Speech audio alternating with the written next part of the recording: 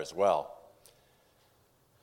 That's around the time I was first beginning to study Early Friends. And there were a number of displays in a room there at the conference, and one was on war tax resistance.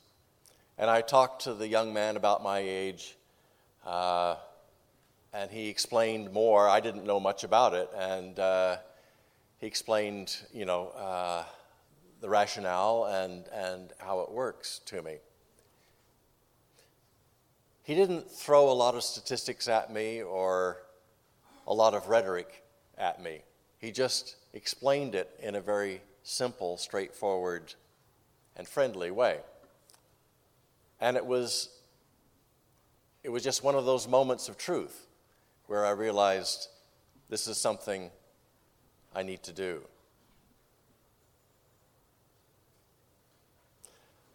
And sometimes it works that way, completely out of left field, something I hadn't considered before, any more than I'd considered being a minister before the call came to me in 1968, as I mentioned earlier.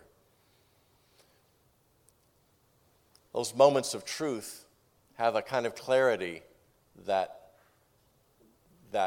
moves us in a new direction. It's what we heard Sarah Jones and George Fox call the day of the Lord. They're moments that stand out in chronological time. I can tell you the year it happened, but it has its own privileged sense of time to it. It's like a grace note in musical notation. It takes up no space in the bar, but it inflects the music with something that transforms, gives it another dimension. Well, way back on Sunday morning, I told you a little bit about George Fox and how that year in prison in Derby transformed and radicalized him so that by the time he got out of prison in October 1651, he writes in his journal that he felt like a lion let loose from its den among the beasts of the forests. And he became much more confrontational after that year. This morning I want to look at one of those confrontational moments that he had, one of my favorite accounts in the journal from the year 1652. A market day in the town of Kendal, Westmoreland, up in the north. I'm afraid we don't have our slide this morning. So I'll read how he describes that event. So I returned back into Westmoreland again and spoke through Kendal on a market day. I had silver in my pocket and was moved to throw it out amongst the people as I was going up the street before I spoke. And my life was offered up amongst them, and the mighty power of the Lord was seen in preserving. And the power of the Lord was so mighty and so strong that people flew like chaff before me and ran into their houses and shops, for fear and terror took hold of them. I was moved to open my mouth and to lift up my voice aloud in the mighty power of the Lord, and to tell them the mighty day of the Lord was coming upon all deceitful merchandise and ways, and to call them all to repentance and a turning to the Lord God and his Spirit within them, for it to teach them and lead them, and tremble before the mighty God of heaven and earth, for his mighty day was coming. And so passed through the streets, and many people took my part, and several were convinced. And when I came to the town's end, I got upon a stump and spoke to the people, and so people began to fight, some for me and some against me. And I went and spoke to them, and they parted again. So after a while, I passed away without any harm.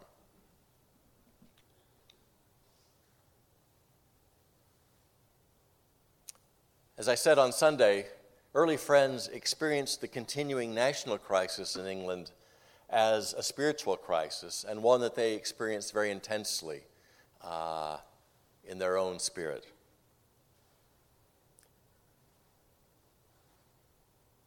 And at a time when many people in England wanted to get back to life and business as usual, early friends kept ramping up the crisis, and it made them very controversial and unpopular. They sustained a nonviolent direct action campaign that kept an open moment, a day of the Lord, in English politics and religion. They kept the door open for God to do something special at great personal cost. Some of them, the cost of their lives. This scene in the market day in Kendal is one such skirmish in the Lamb's War of early friends. It suggests how adept Fox had become at creating such incidents and open moments, moments of decision, moments of truth.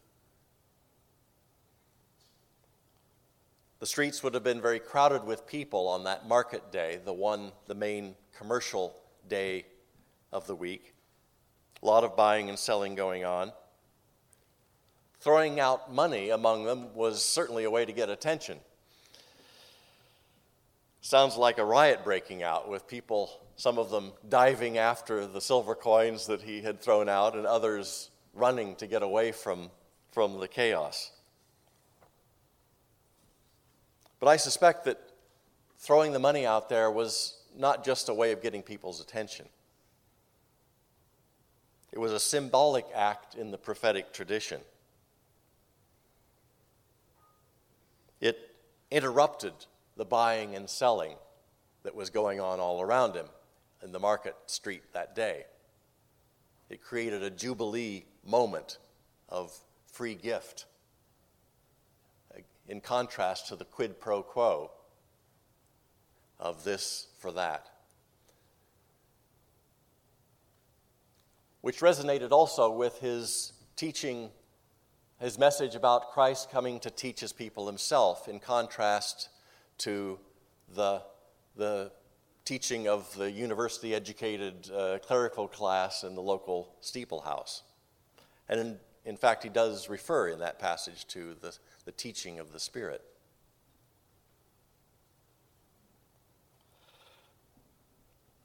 But in addition, Fox and other early friends often did wade into marketplaces and inveigh against deceitful merchandise and ways, as Fox puts it here. This is a witness that continues the prophetic tradition going all the way back to Amos and Hosea in the 8th century before the Common Era, where they were complaining and giving the word of the Lord against balances that weren't quite right in the marketplace. And indeed, in the 17th century, particularly in northern towns like that, merchants did sometimes cheat, particularly poor, simple country folk, as Fox puts it elsewhere.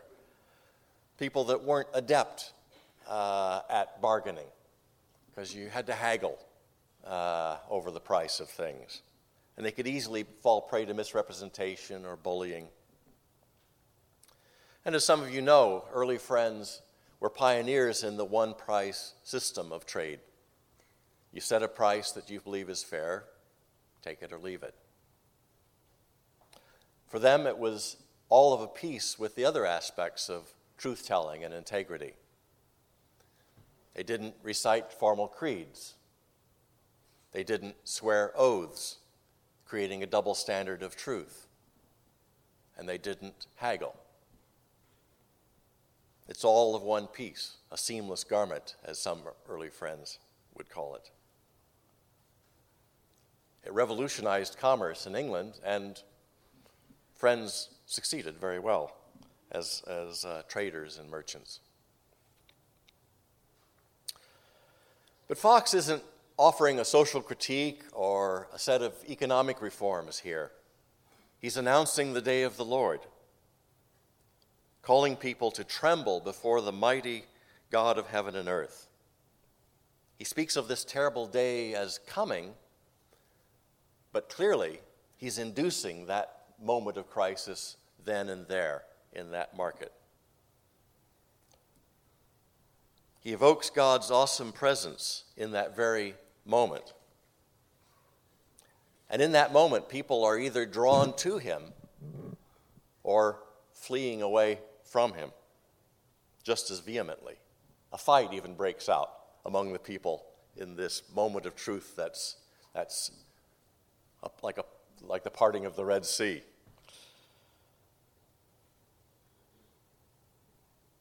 Fox ends the description saying that he got away this time unharmed, but in 1652 he didn't always get away unharmed. He was often beaten up, threatened with lethal weapons, and over the years spent more and more time in England's filthy, lousy, stinking prisons. He was lucky to survive as long as he did. What he's describing here is really classic nonviolent direct action. Unfortunately, because we began to frame over the years these stories as the beginning of our religious society of Friends, we don't see the revolutionary aspect of what early Friends were doing.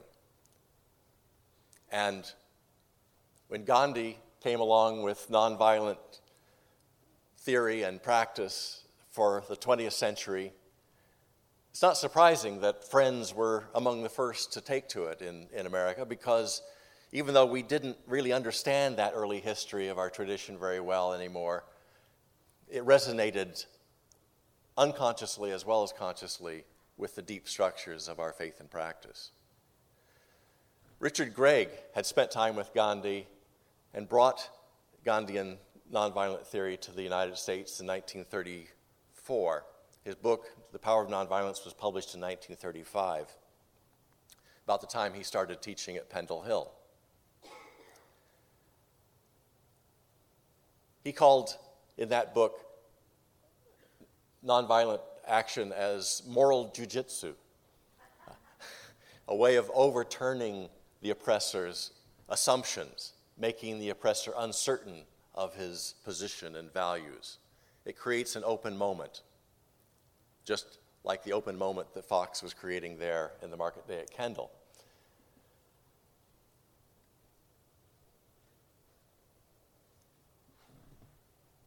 But it's more as something that we really know at the core of our being and can sustain in our social witness. It needs to be more than a moral jujitsu. It's the spiritual jujitsu that Sarah Jones was testifying to in that wonderful epistle to Seekers in 1650 that we heard.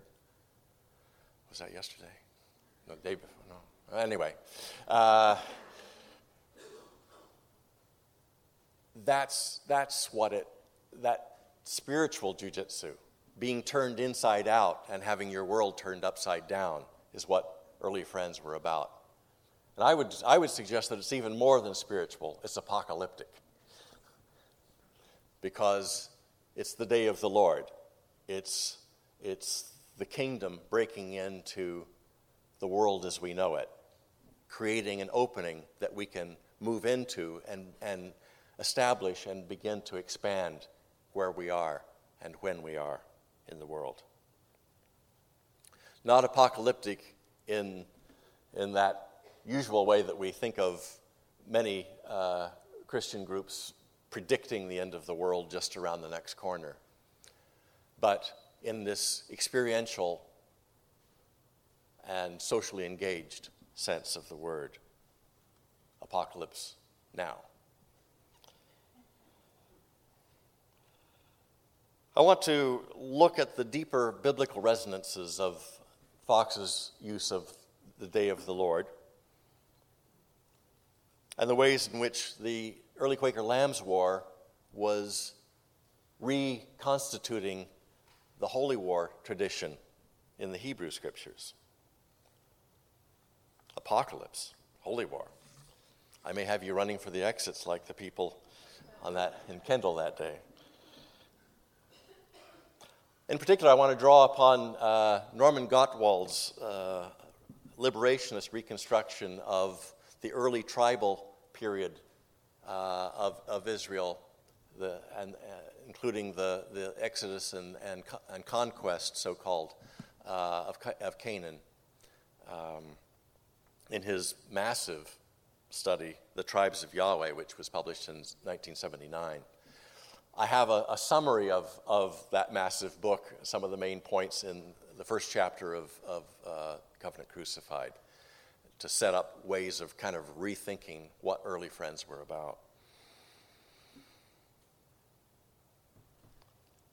It's just amazing how Gottwald is able to rethink those ancient stories. He suggests that the group of liberated slaves that came out of Egypt was not the hundreds of thousands as they're counted in the book of Numbers, but a relatively small group. Hundreds of thousands probably couldn't have lived in the wilderness of the Sinai for 40 years. A relatively small group that did have some powerful experience of liberation from slavery out of Egypt and brought this up into Canaan and began to circulate among marginalized clans and tribes in Canaan with this message of a strange God who was not a force of nature or a sponsor of a royal dynasty, but a God known primarily through the experience of liberation. These liberated slaves from Egypt began circulating among these various marginalized clans and tribes around Canaan, people who had been exploited and marginalized by the Canaanite city-states, which were centered in walled fortress towns on the plains of Canaan. They were able to dominate the plains with their chariot armies, so these marginal groups tended to live up in the hills. And that's where the movement began, up in the hills, the margins. All great liberation movements begin from the margins, like Northern England, like Galilee. And as they began to interconnect these tribes into a concerted movement, they began to move from the hills onto the plains and begin to isolate the fortress cities of Canaan.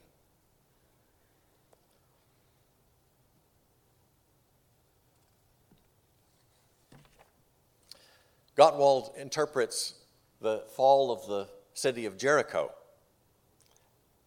in Joshua 6 as a symbolic representation of the way that this liberation process worked.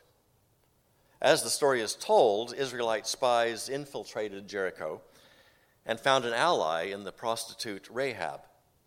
Rahab may be a historical figure, but she may also be a composite representative figure for many women who were forced into slavery or prostitution through debt in this exploitative Canaanite regime. Rahab informed the spies that the whole town was in dread of the Israelites. She tells them, quote, "There's no courage left in any of us because of you. Yahweh, your God, is indeed God of heaven above and on earth below." So as the story is told, the Israelites marched for 6 days around the walled fortress of Jericho, shouting and blowing trumpets, ram's horns. It would have been rather unnerving to the people inside. And on the seventh day, the Sabbath, they gave out a great shout. And that shout probably included something about the day of the Lord, the day of Yahweh. Gottwald believes that the day of Yahweh was a rallying cry of the liberation struggle. It was a day of liberation, a moment of truth and decision that interrupted the static, endless cycles of nature religion, which good in itself, had been subsumed by the priestly and royal establishments of the Canaanite society to be used for social control and economic exploitation. The day of the Lord was thus a crisis, a decisive moment breaking into that static world. And at that moment, as the story is told, and as the old spiritual puts it, the walls came tumbling down. The way the story is told, it sounds like it was just the sheer power of the Lord that breached the walls. But Gottwald suggests that it was actually sympathetic elements inside the walls that breached the walls. It was no less the power of the Lord, but it was the power of the Lord working through the hearts and minds of people that this liberation message had reached. It's a moment somewhat similar to what Fox describes happening in that scene in Kendall that day, in that market day, when the structures of life and business as usual began to be breached, and those that were willing were coming through the breach and ready to enact something radically new. Gottwald doesn't try to suggest that the liberation struggle was entirely nonviolent by any means. But he does suggest persuasively that it took place a lot more by conversion than through war and death and destruction. That Canaanites were becoming Israelites through joining in this new social reality and having faith in this strange new God, Yahweh. It was a new social and spiritual identity, so that we can see Canaanite and Israelite as socially constructed identities, just as we're beginning to learn all over again that race and ethnicity are socially constructed. Well, there's not time here to go into more of Gottwald's reconstructions, but it's enough to put a perspective on what Fox was doing in Kendall that day in 1652.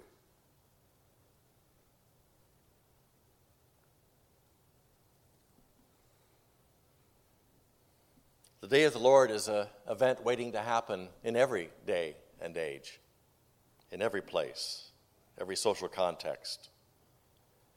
And we see glimmers of it in moments like the Occupy movement,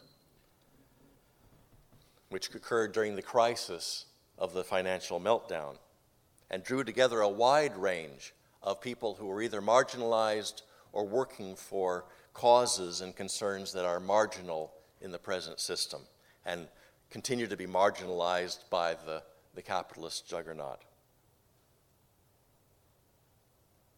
They gathered and circulated around the fortresses of that regime, such as Wall Street, and there was a lot of shouting going on.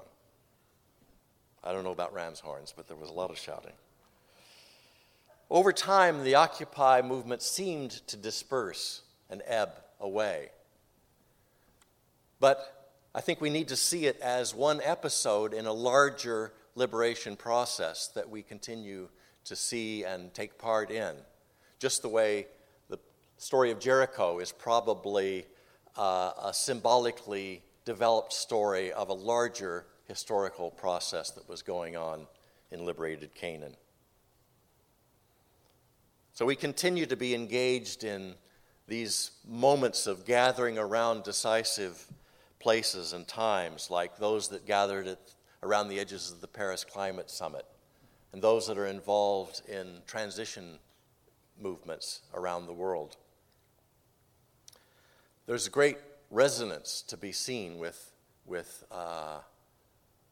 what early friends were doing, and even way back into the early Israelite saga.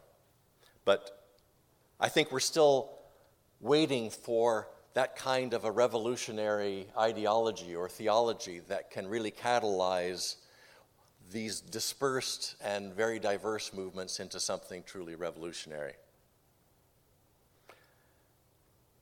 Of true social transcendence, I believe, is grounded in a spiritual transcendence, some kind of relationship with a divine other, a complete holy other that can relativize and link together our different forms of social otherness into something that can really work, something with power.